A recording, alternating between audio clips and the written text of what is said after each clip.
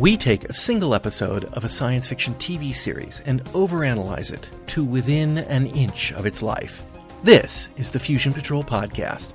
Welcome to the discussion.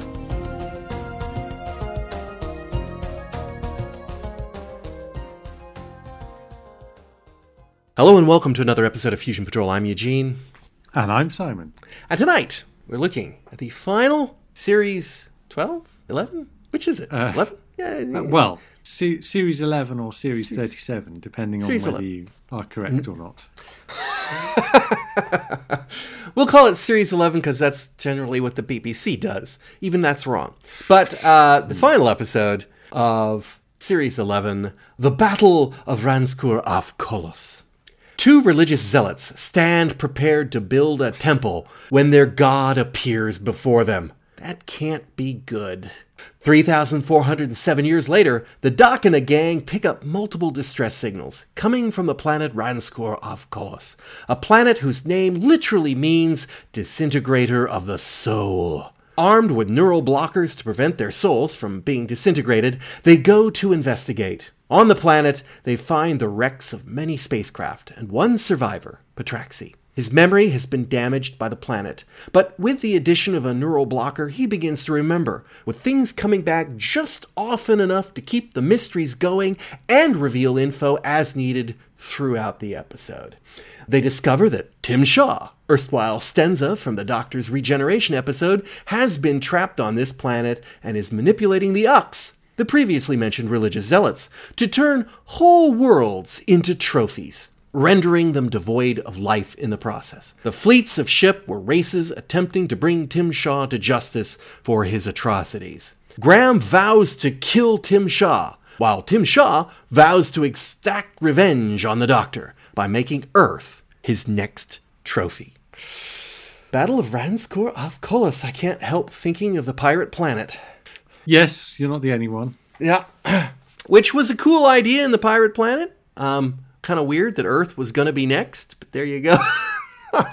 In that one and this one, anyway. So, what did you think of this episode? Well, it's not an episode that it's not the first time it's been ripped off because we talked about it on this very podcast, but I've forgotten the title of it. The Infinite Quest. The Infinite Quest was very close to many of the ideas in the pirate planet. It's Douglas Adams, of course, so there are lots of good ideas to plunder by other pirate Doctor Who writers. But yes, there you go. So what did you think of the episode? This episode, not Pirate Planet. Unless you want to talk about the Pirate Planet. I mean, either one, but we'll stick with this one. I'm happy to talk about the Pirate Planet, but I have to say I haven't watched it that recently. So whereas this one I have actually watched in the last couple of days. So I think I mentioned that I wasn't quite sure whether I actually wanted to have a kind of season finale ending. I definitely thought that I didn't really care for those kind of big blowout endings because often they were done very badly, and what I really just wanted was a good episode. So if it was another week, another good episode, just fine. And then last week I was feeling like, actually maybe I want something that feels like it completes the series. And in that respect, I kind of think this episode delivered. It wasn't so much that there was an arc running, or at least a plot arc running through the series. I think there were character arcs, which is the way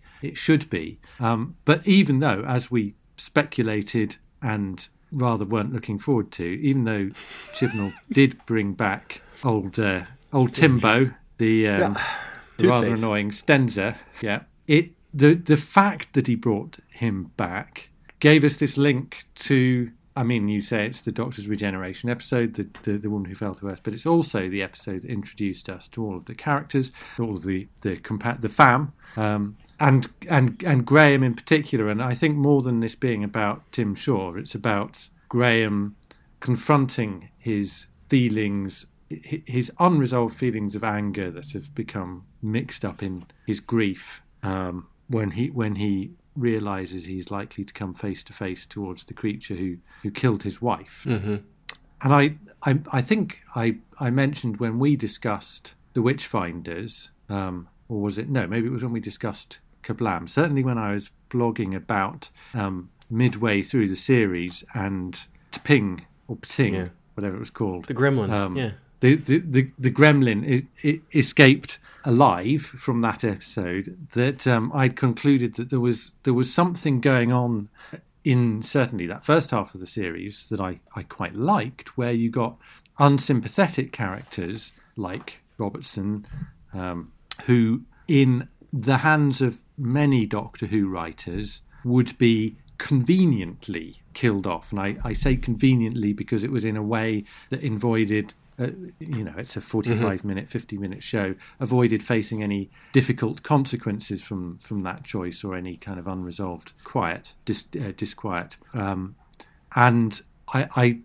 actually think that's what was being picked up here when you got that terrific scene between the Doctor and Graham, with the Doctor basically facing him down and saying, "You're not going to kill this monster purely from vengeance. If that's what you're going to do, you go back to the TARDIS." And Graham being equally resolute that if he only did one more thing with his life, it was going to be to wipe this Stenza out. Right, and I will take and say that was good, and I don't mean it was. That was good. That was a nice piece of character for Graham and a nice solid resolve. The Doctor, I thought it was again one of Jodie Whittaker's strongest performances. I honestly not getting that, and then I'm not. I will go out that very few of the Doctor's performances, any Doctor, are particularly strong to me. I don't see that as I've never seen the Doctor's character as a particularly strong dramatic acting point. Occasionally you'll catch one, but for the most part they're kind of pantomime, and for the most part they're kind of pantomime. Gosh, it's a bit of a shame if you've been waiting 55 years for someone to do some acting in the role. I really...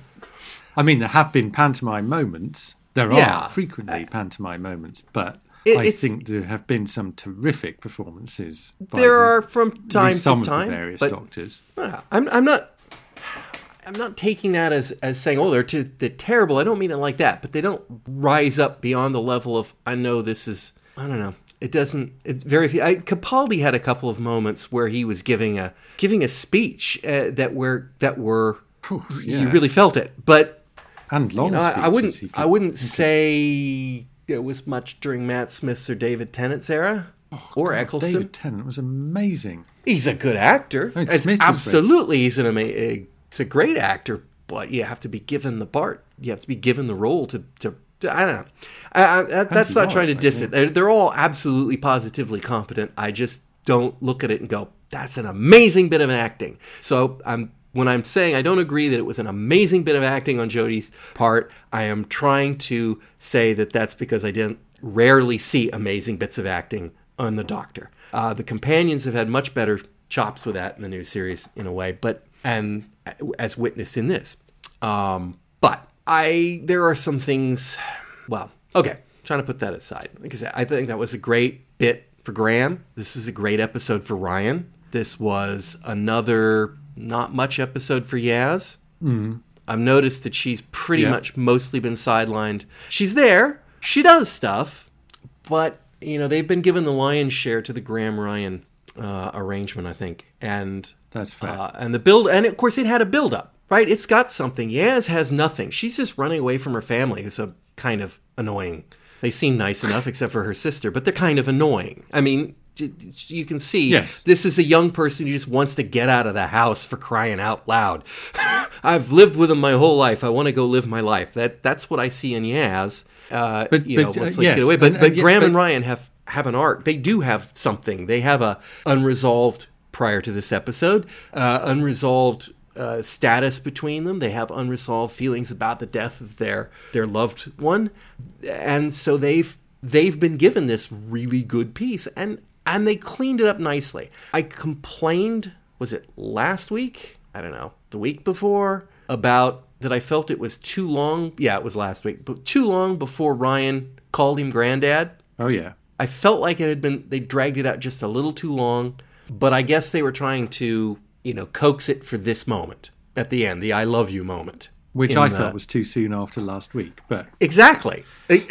Well, yes, that as well. It feels like maybe there should have been a little gap of time there. And if they'd done the other a bit earlier, this might have balanced a little bit better, but I don't know. Well, because I didn't agree with you. It was too late last week, but it did feel like these two were too close together. So in that respect, it would have felt more natural to me had Ryan made that concession that he made in last week's episode, calling Graham Grandad, and then for him suddenly to be so expressive emotionally. It would feel to me like they would need that. It's part of a journey. It's not like the dam breaking. It should still be part of a journey. There's further for him to go after last week before he reaches this point. I mean, we don't know how many adventures they've had in the TARDIS in between, but from the viewer's point of view, we haven't been taken on that journey, and so it certainly feels rushed. Right. So, but the pieces in place, just not where they are. I don't know if I'd go so far as say as I love you. That's an interesting question. I've never had a step parent, and I suspect it would matter how old you were when you got your step parent or step grandparent or whatever it is. It never would occur to me that you'd pass on to anything other than that's a pretty damn good friend. But maybe. So I don't have that in my repertoire. So of emotional range. But he was also kind of laying it on a bit thick to get him to do what he needed to do, which is not kill Tim Shaw. Yes. Well, yes, and I think that justified the kind of emotion of the moment. But I was going to say I've got a step grandparent, and I think she's not listening to this. Oh, there you go. But she feels to me like my grandparent, really, and so. But I mean, how you express that's very much that's a personal, and indeed the particular relationship you have is very much a personal thing. Yeah, I there is that scene where he calls him Granddad again, and he says it's too late, something like that. He said that was tried hard, that was too late coming, and maybe that's why they held that so long into the show. So that arguably... This is a reaction to that. Arguably Graham... Granddad. I think of him as my granddad. Arguably Graham is making a point that, that's just sort of a new thing and it's way, way too late. And if it had happened earlier in the series, perhaps he would have gotten more time to adapt to that and understand how Ryan's feelings have changed. Perhaps, but I think if it had happened earlier in the series, Graham would have felt it was a long time coming, because we've picked this up after he's been married to Grace for 4 years. So clearly he's been working on it, and he feels it's very apparent that Ryan has been very unresponsive. So I'm sympathetic to Graham's feelings of frustration over that. Yeah, and I think it has been clear Graham has spent a lot of that 4 years trying to get on Ryan's better side. Yeah, I mean, he's not a guy who likes to be, he wants to be liked, he wants to be friendly. He's put in the effort. Well, we saw that even with the bike thing. I mean, he was there cheering on Ryan even before we realized Ryan kind of didn't like him. Yes. But he was there. I mean, he was putting in the time, like I say, so... Yeah, I think you've got to bear in mind that it's not necessarily that Ryan didn't like him. It is that thing in a step relationship of the interloper, because he has a pre-existing relationship with his grandmother, and Graham is the new character, but the one who gets all of his grandmother's attention, and so therefore, obviously, there are feelings of jealousy, etc., etc. And I can put in my repertoire. I mean, my mother died before I remember her. I have absolutely no feelings, memories, anything about my mother, right? So I should not be jealous. But I do know that when my dad would have a girlfriend, it would be like, she's not good enough for him. So it's not, I don't think it's jealousy. or maybe, I don't know. But it's definitely, there's a snobbery or, yeah, why that? What does he see in that? I don't know. So it's not. Yes, it's not simple, but it's yes. There are all sorts of tensions and undercurrents, and I think that's something that has been an arc running through these 10 episodes. That it's been more about character development than it has about any kind of contrived plot arc. But I think you're right. It's particularly for Ryan, who in some other respects is not a particularly satisfyingly interesting character to watch. It's given that whole dynamic something to keep you interested and to keep you engaged with them. It's also interesting. Go ahead. Well, I was going to say I agree with you in the sense that Yaz hasn't really developed in that respect, because I think that Yaz is much more the traditional companion type role. If there were only one companion, I'm thinking I'd want it to be Yaz, because for all the reasons we've discussed before, but she's smart and she's resourceful and she's interesting, she's likable, and she's got this amazing screen presence, as an actor, where you do just feel you want to watch her. But although, I mean, there were episodes like the Demons of the Punjab, where there was a kind of very character-focused story for her character. That's pretty much the routine for Doctor Who companions, in the sense they'll get those once in a while, and then they'll get the other episodes where they're doing the "what is it, Doctor?" bit, and she's certainly been back to that for the last 3 or 4 stories. It kind of occurs to me that Yaz's character development has been pretty flat, and Ryan's has been growing throughout the course of the starting series. from a low base. Starting from a low base, he has been growing. But it also occurs to me, with the exception of what happens here at the end, Graham has not. Graham has been, if you will, he's already kind of there. And that's partially probably because they're portraying a character who is an older person, who has a life of experience and behind them. But he's been kind of there. His character has not changed significantly throughout the course of the episode. I'd agree. I disagree until you get here. Well, I think. Go ahead. Does his character change here? I'm not sure. I think what's changed with Graham is his attitude has changed. I think you're right in the sense that he's a very. I was going to say mature, but obviously he's Bradley Walsh's age. But I'm not really talking about age. I'm talking about the fact that he has a kind of a terrific self-awareness, and also a very strong sense of.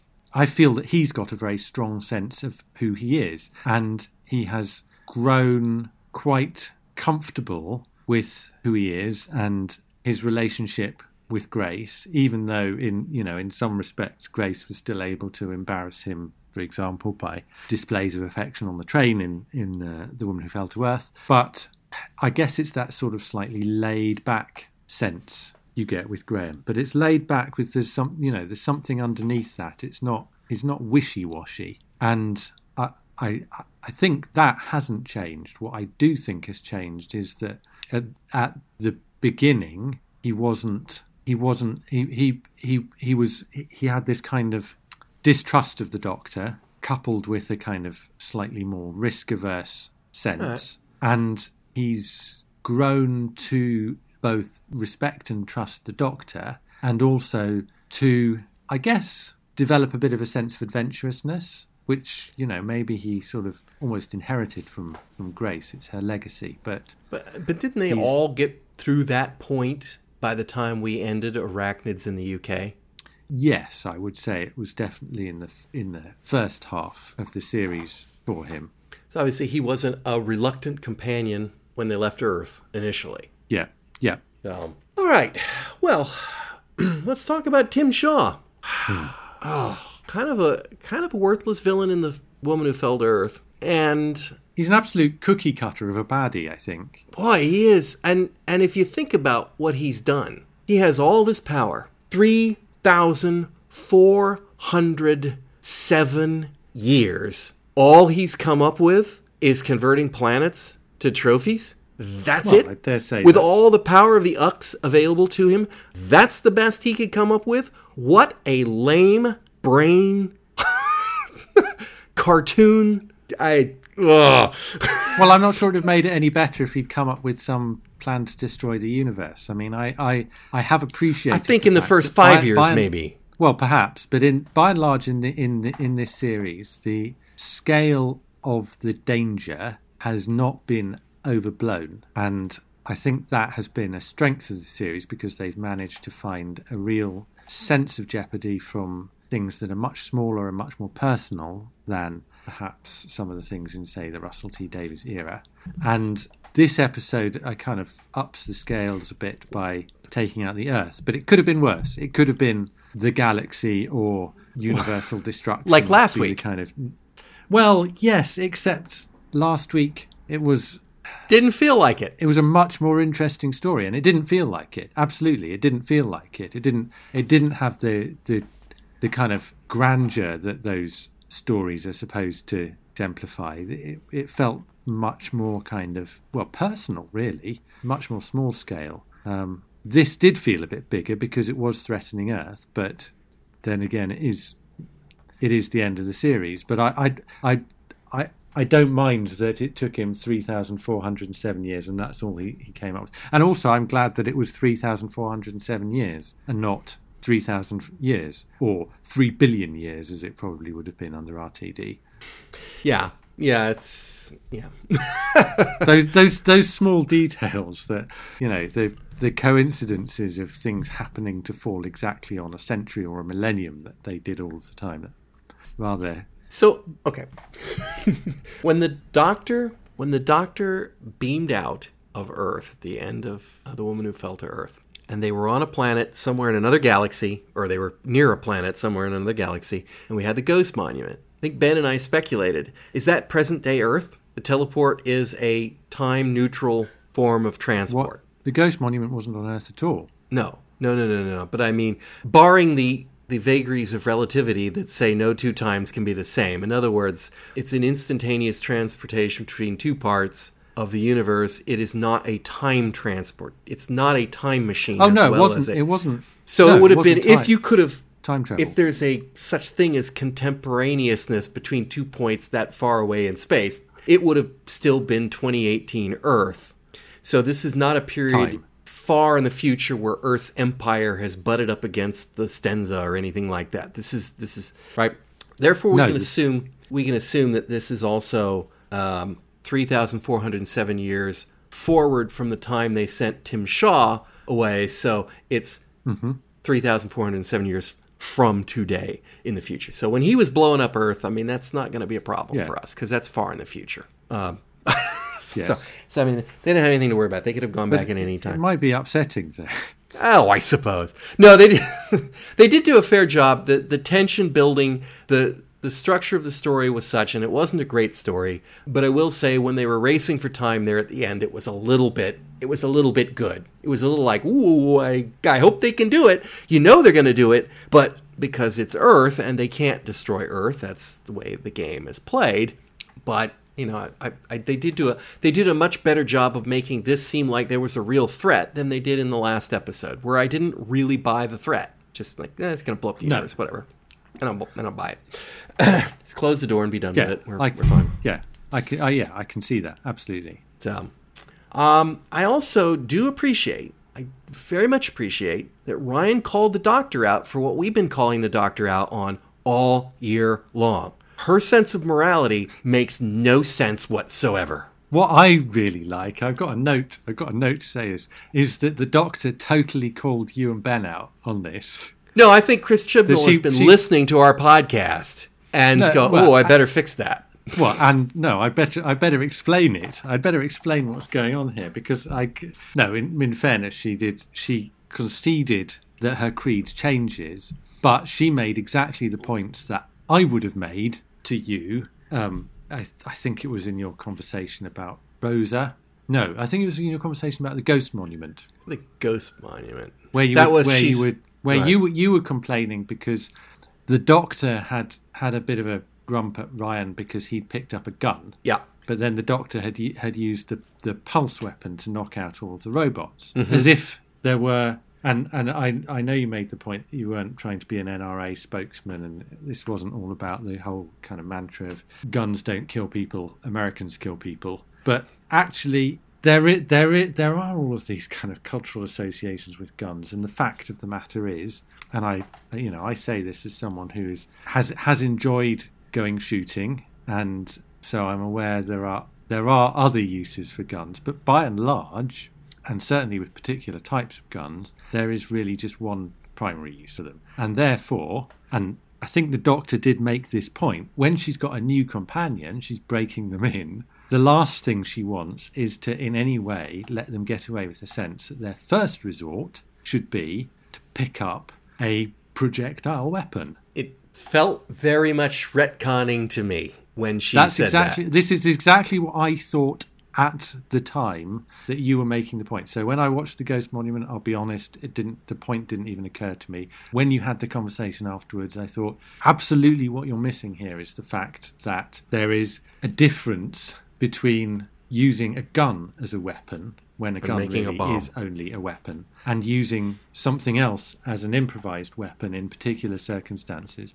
And after all, the fact that the Doctor doesn't do these things as a first resort. She's not a pacifist, and I mean, obviously, the fact that her creed is very variable is due to the fact that she has been written over the years by all sorts of people, communists, Christians, anyone with whatever particular set of beliefs is going to project them onto the Doctor in their episode, so far as they can get away with it. But in as much as anything is constant in the Doctor's attitude, the Doctor's approach, it's the fact that she won't start by picking up a gun and killing people. It's not going to be shoot first and ask questions later. It's going to be, if we can do this without killing, I'm already thinking of exceptions to this, but if we can do this without killing, if we can do it through destruction of property or whatever, if we can do it through some peaceful means of protest, we'll start there, we will escalate as necessary, but we will only kill as a last resort. It will never be just a means to an end. And I think from what I was saying about the kind of the story about vengeance that Chibnall tried to tell in this episode, and certainly successfully explored in some of the earlier episodes in this series, is a contrast to the approaches of, because I think Russell T Davies was very much more the Doctor was someone who intervened and took action, and yes, that did involve killing. Yes, in fact, that did involve genocide. That was something that was too far for Stephen Moffat, something that he wanted to undo in the Day of the Doctor. And yet even Stephen Moffat was willing to have the Doctor deliberately kill Solomon in Dinosaurs on a Spaceship, which was basically murder. So I guess that does go against what I've been saying. But okay, well, I'll take a one stab though. Just the distinction between the gun and improvising another way. Okay, knowing that the Doctor knew that the gun would not hurt the sniper bots because the sniper bots are machines. Okay, so don't run out there with a gun because that's the wrong thing to do. I'll come up with this alternative explosive and. Okay, she could run him over with a car. You hear that argument from NRA nut jobs all the time. Well, we ought to be banning cars then, because you can kill somebody with a car. It's like, no, that's not the point. It's absolutely not the point. The car actually has a useful purpose. Because God forbid that we regulate cars. I mean, that we make people have licenses. People have to have a license for them. Oh, or take a test, or have their picture taken, or anything. But so I mean, it's a rubbish argument.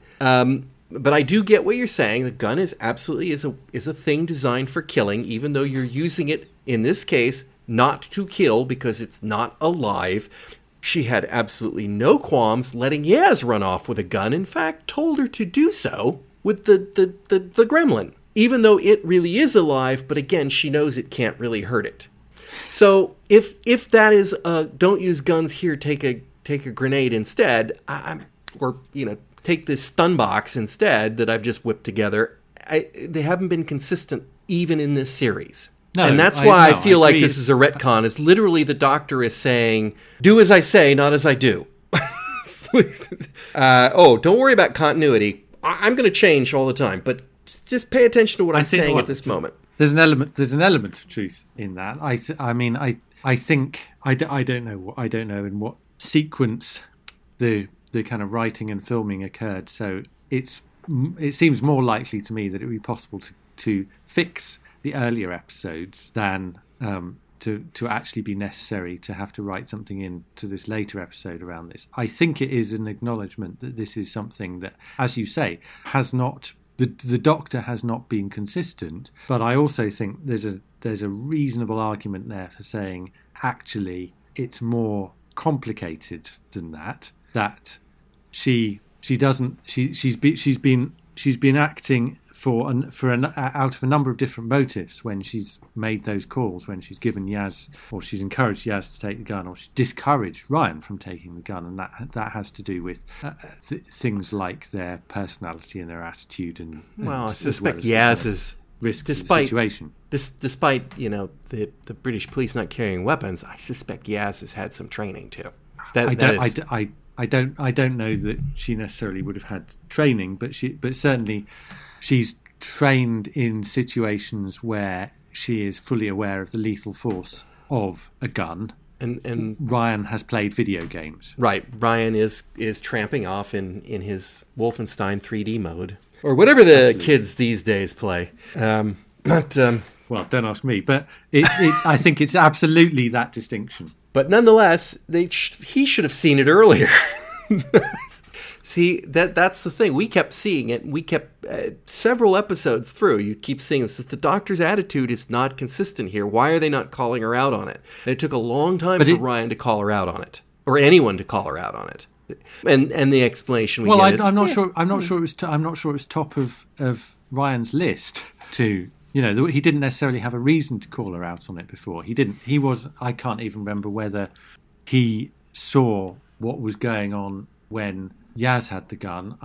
Was he aware of that? I don't know. I don't remember. So he in other words, he doesn't necessarily see everything from our privileged position of the kind of viewers of everything interesting in the story. He just gets to see things from his own particular perspective. So it didn't seem to me that there were any obvious opportunities in earlier episodes where the Doctor would have done something or said something where he would have gone, well, that's completely unfair in the way that he does here. Okay. Oh, by the way, was Tim Shaw waiting for the Doctor? Yes, I think so. I couldn't tell if this was his. I'm just gonna keep wiping out planets until the Doctor shows up, and then I'm gonna take the Earth down to be nasty. I couldn't tell if that was what this plan was or not. Maybe it was just a bonus that the Doctor turned up. I'm not sure either. Because otherwise, wouldn't Earth have been the first planet he wiped out? Just to be Tim Shaw. It's like, well, let's see. I got to wipe out a planet. Well, let's see. Where did I get my butt handed to me on a plate? Oh yeah, Earth. Let's take it out.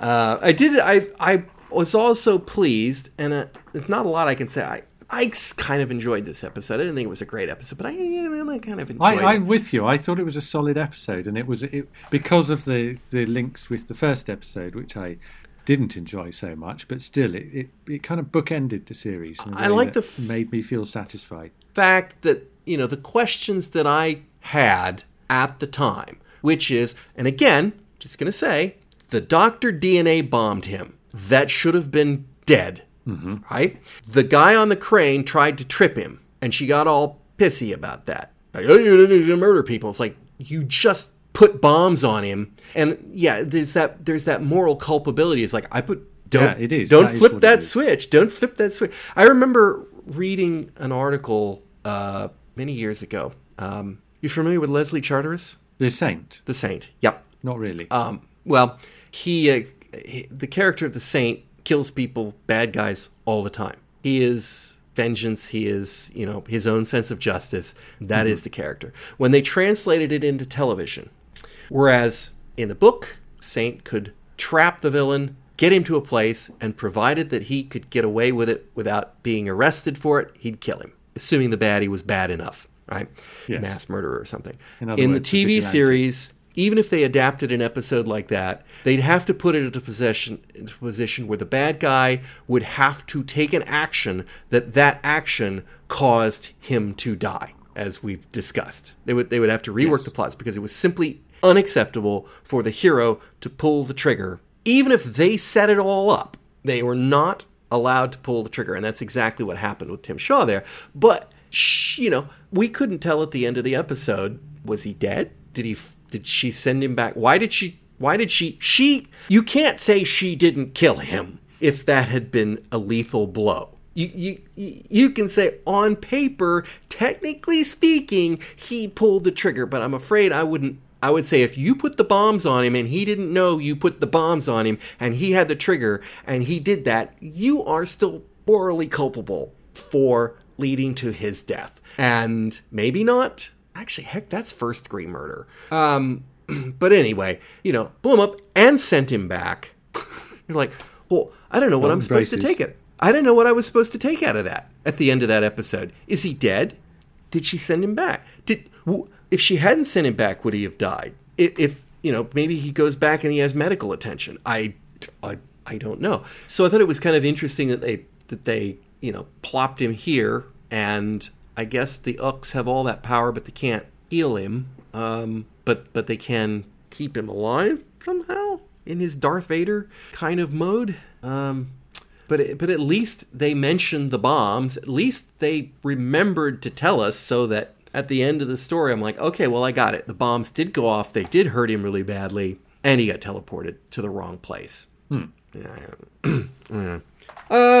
What about the Uks? What do you think about this addition to the universe? Well, they're all right. They're okay. I quite liked them. It's another... Don't want to see him again. Really unbelievable thing, I guess, in the grand scheme of things. It's just like, wow, that is a race of plot contrivium if ever I've heard of them. Yeah, it's pretty silly, really, in a show about a person who travels around through time and space in a police box. No, I think it's a whole other order of magnitude. There's only 2 of them in the universe. That's Sith level. That's Star Wars Agents of the Sith. There's only allowed to be 2 in the universe at any given time. I don't. Where do they come from? I've seen that one. Where did the other guy come from? The one that was crucified there at the end. I don't know. But he's only 17 years old, so I thought. Well, he's only 17 years old at the end. No, at the beginning. Okay, right. I was going to say, because at the end he's got to be something like 3,464. No, something. Anyway, yeah, 24. 34. So anyway, yes, he's got to be older than he was at the beginning. Anyway, yes. There's a more. I didn't feel like the arcs were interesting enough that I wanted to know the answers to the questions you're asking, or that I particularly cared. But by the same token, it didn't bother me that I didn't know. Okay, so I do have one, though, with regards to I don't think they're interesting. I'll agree with that. And I don't think that this was the way to go about it, but okay. There is a story there that might have been interesting that we didn't get to see. And that is when we're introduced to these 2 characters. They're clearly, one's older and the other is much younger, because there's that whole, I've been walking for 17 years and the more you teach me, the less I seem to know. And she's like, oh, well, that's good. That's the way of the creator. So we have the I can't think of the word that goes. So he would be the acolyte more, and then she would be the whatever, the higher muckety muck of this religious pairing. And he has his doubts about what he can do. He has doubts about his understanding. And then at the end, we see nothing that happens in the intervening years. But in the end, she is willingly helping Tim Shaw, and he is chained to a crucifix, clearly a prisoner. I'm more interested in how that came about than I am anything that they did. I feel like there was a story to be told there, but we don't even get it. We don't even get a mention of it. You just have to infer entirely. It's like, well, why is he chained up to the machine? And it's presumably it's because he didn't want to do this. In fact, we see that he didn't want to do this. We do see that when she forces him into engineer mode. or whatever it is, and that kind of, because there's themes of faith and themes of conscience and doing what's right or not doing what's wrong, even though your God tells you to do it. There are those themes that could have been brought into it, and they were just largely just there as sort of a backdrop thing to ignore. But I'm with you. I hope we never see him again. It's a big universe. I hope we never see Tim Shaw again, but I'm afraid they didn't kill him. Well, I'm not sure we're going to see Tim Shaw again. I certainly don't want to, but I'm a little bit more optimistic than you, because I think the point about that ending was they couldn't kill him. The whole idea that you could have come up with some convenient plot contrivance that would have written him out would have undermined the whole, non-vengeance thing in a much more serious way than the fact that actually what they did was still a form of vigilante justice actually did. But now he can escape, and while there's life, there's hope. And unfortunately, even without life, there's hope for a villain to come back. And why? Yeah. His story is over. I mean, I think one of the reasons that we thought it quite likely that he would be back was that the Stenza story clearly wasn't over in The One Who Fell to Earth. I feel like the Daleks story was over at the end of the Daleks. Yes, all right, but that's where, or Davros's. You have the Daleks in that first season, and it turns out that they are the hit of the show. So you bring back a sequel, and I felt the Weeping Angels stories were over at the end of Blink. It's the same kind of thing. It's in a later season you bring something back because the original reception for it was so good. Now, if it turns out that Doctor Who fandom is so alive with praise for the Stenza, I don't think there's any stopping them. They're going to return, but I'm not sure that anyone was that much more impressed than we were, and unless I've missed something. That I'm not sure about. I hope not. I mean, the fact that Tim Shaw is back in this episode in the same series as the episode in which he was introduced is because that episode introduced him and left an unresolved storyline. Speaking of returning villains, they all recognize the Cyberbots. I do not recognize Cyberbots. Cyberbots? Yes. Oh. The tin robots that were running around. Were they in The Woman Who Fell to Earth? No, but they were in something, weren't they? Were they? I can't remember. I mean, the only place I can think of would be the Ghost Monument, and those were sniper bots, and I didn't think they looked the same. I thought, and you'll tell you something, I tried Googling it, and I could not find it. Because there's apparently the word cyberbots is used a lot in some other stuff. So the noise ratio was way too high. They should have given them an SEO-friendly name, yeah.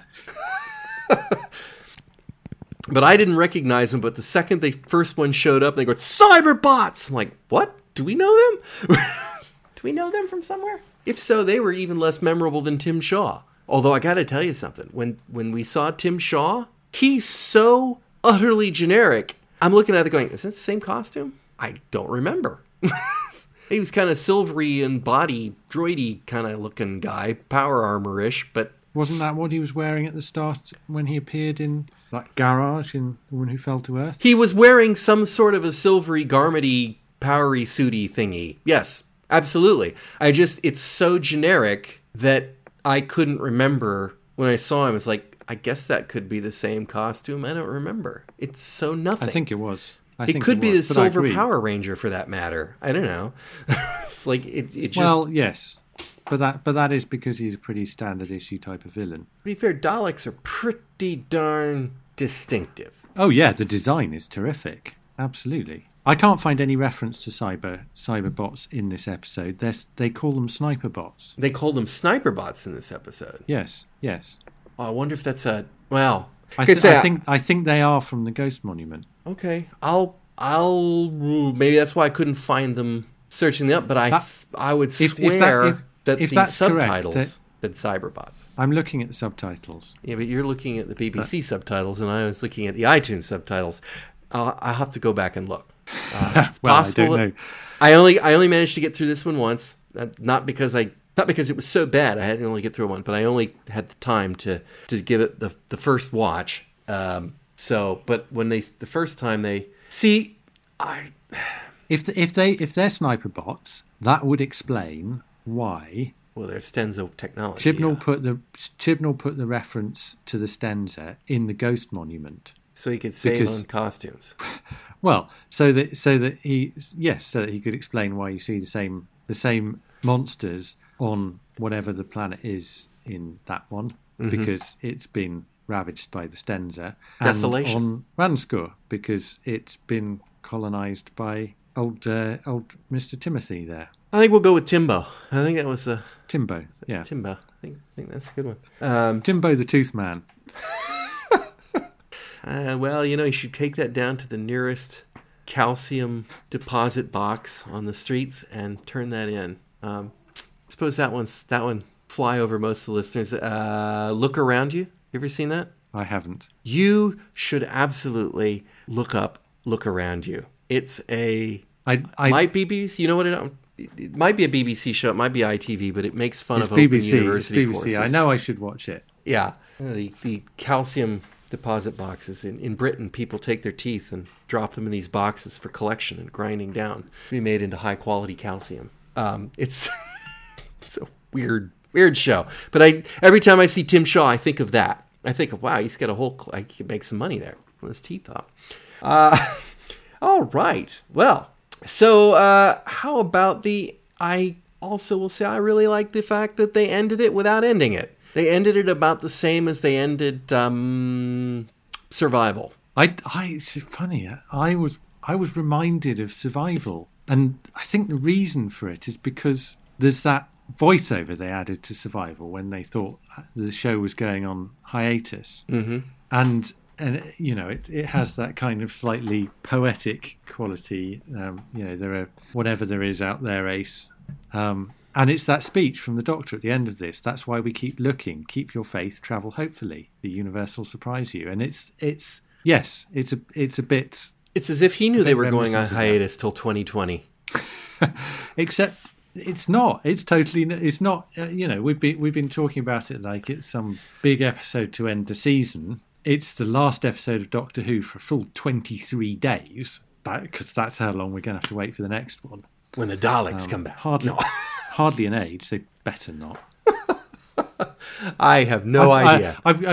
Let's give credit. I know it's not specifically about this episode, but hasn't it been great not having returning monsters this year? Oh. There's good to that, but then there's the downside to that. Tim Shaw. There's no guarantee you wouldn't have got Tim Shaw in between Dalek and Cybermen episodes. Pating, that's it. Not Taping, it's Pating. Pating, yes. There we go. A.K.A. Nibbler from Futurama. Yes. Oh, yeah, I guess so. Yeah. Well, anyway, so it did come to an end, and I mean, if and I'm not pretending like they were saying there's anything to it. If they were ending the show, they were canceling the show, I would have much preferred it to go off the air there, like that. I don't like the fact. I hate the cliffhangers. And I think the cliffhangers are even worse when it came time to having a Christmas episode. I mean, they absolutely freaking destroyed Capaldi's proper last episode by having to take it on into the Christmas special. The Christmas special, or now New Year's special, is just like this sort of growth that forms on it. If you're gonna carry on from one season to the next, do so, but don't do it by way of the Christmas special. Or the holiday special. Let's call it the holiday special for the sake of argument. But I don't like them ending on cliffhangers anyway. No, it was a good ending. It's a good ending. Just do it and go into the Christmas or the holiday special and end it the same way. Maybe without the same speech, but Mission Saul, back in the TARDIS, take off. It's all we need. We know the adventure continues, or doesn't, but it continues. But I like the lack of. I lack the lack of old villains because they rely on them too much, particularly the Daleks, and the Cybermen too. But at the same time, they didn't come up with any memorable ones this year. No, but they've created the space for it. Yeah, I guess that's true. They've besides which, I'm not sure that's entirely true because I think people are going to remember the Sentient Frog universe for some time to come. Sadly, they're going to remember the Sentient Frog universe. And if the Sentient Frog universe ever comes back, it will come back in the form of a frog, despite the fact that was, just a momentary whim. Yes. Yes, It's now it cemented shouldn't come in. back in the form of a frog. It shouldn't come back, I think. Not because I didn't like it, but because I don't think there's anything else to do with it. But yes, I agree that it would Like be Omega. it would be a mistake to have a whole series of frog sequels. Yeah. So, but that's what we remember from the Chibnall era. The frog in the chair, Kermit. There are worse legacies. I suppose so. I don't believe that I have anything else. I have very little else, except I think it deserves a word of praise that this episode is unashamedly filmed in a quarry. I mean, a proper Doctor Who quarry. This could have been filmed in the same place as Death to the Daleks or Time and the Rani. It was that kind of quarry, and it looked ace. Really good. I appreciate that it was in a quarry. Yes, I'll go along with that. I think they need. Well, I don't know if they need more quarries, but it was. It's a nod to the roots, I think, and I like that. You know, there's a good. I think perhaps Ben and I had this discussion once, but I mean, I think when you're doing production of a television show, and particularly in the older days, you do have to work around what's available, and I'm not an expert by any stretch of the imagination, having only been to the United Kingdom once, but you know, we drove around, you know, up to Scotland and around the east and west sides and whatnot, and there's not a whole lot of places that you'd look at and go, wow, alien desolate landscape. Right? You only say that because you live in alien desolate landscape. Exactly. That's exactly right. And if you were making a TV program here, you would have a hard time finding lush jungle. And right? I mean, it is what it is. This is why so much American television, people have the wrong impression of so much of America, because all of it was shot in California, which has its own unique look and feel to it, and for so many decades. And so I don't begrudge Doctor Who its quarries. Those are pretty desolate looking. Maybe, sometimes in, say, I don't know if it was Death to the Daleks. No, it wasn't Death to the Daleks. Maybe it was Death to the Daleks. I don't know, which is the one that came after the Frontier in Space. Oh. Right, where they had the Ogrons and they went to that planet and they were in the quarry and they didn't bother to remove the roads. It wasn't Planet of the Daleks, was it? That might be Planet of the Daleks. Well, no, that was Spyridon, the jungle planet. Yes, no, that was definitely Spyridon. You're quite right. And yet, Wikipedia, it's Frontier in Space is followed by Planet of the Daleks. Okay, they went there in Frontier in Space. That's it. They went to the planet of the Ogrons in Frontier in Space. Right. Yes. So that's why I was thinking. That's where the Daleks make their appearance at the end. And then the Doctor goes to I remember them the appearing planet at the of end, Daleks. Yes. Popping on the quarry. Yes, that's an incredibly poor use of a quarry. That's a very long detour to get to. That's a very poor use of a quarry because they might as well have just left the quarry equipment out. It looks so much like a quarry. At least here, it looks like a shattered planet, a desolate shattered planet. So that's what you do with it. The time you spend and the money and the effort. Yes, it is. And it is using it in the right way, and it's being willing to do it even after it's become something of a joke that Doctor Who gets filmed in quarries. So good on them. I think next that they should intentionally make a wobbly set. They should go to a planet where they go to a planet where the aliens build basically light frame wobbly plastic walls for their buildings, so that everything they touch wobbles. You can't get through it because it's like super alien plastic, but nonetheless they wobble all the time. I think I'm gonna. Does Chibnall have Twitter? I need to submit that idea to him. He totally needs to do that one. Let's get them all out of the way right now. All right. Okay. Well, this is it for the season series proper, but we will be back for the New Year's special, which name is Resurrection? No. Resolution. Well, I hope they solve that. Yeah. It's the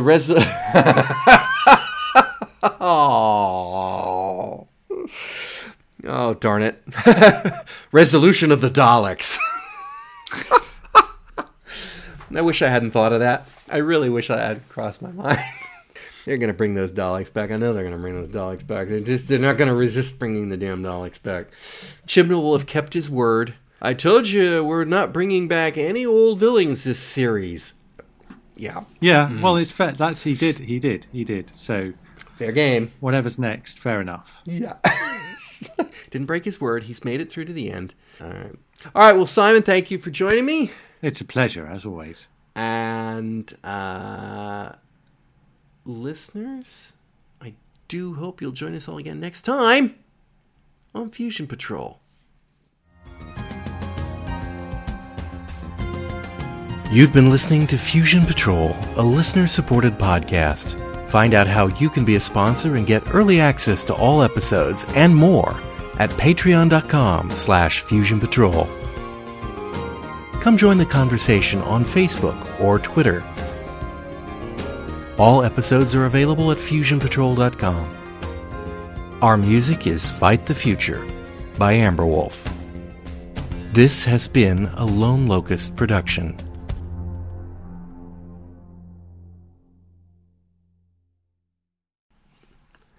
I totally forgot to mention cheese and pickle sandwiches. The whole episode without cheese and pickle sandwiches. Yeah, I did that video. It's for the Patreon subscribers so they can see a cheese and pickle sandwich in action. Let's just consider this a plug.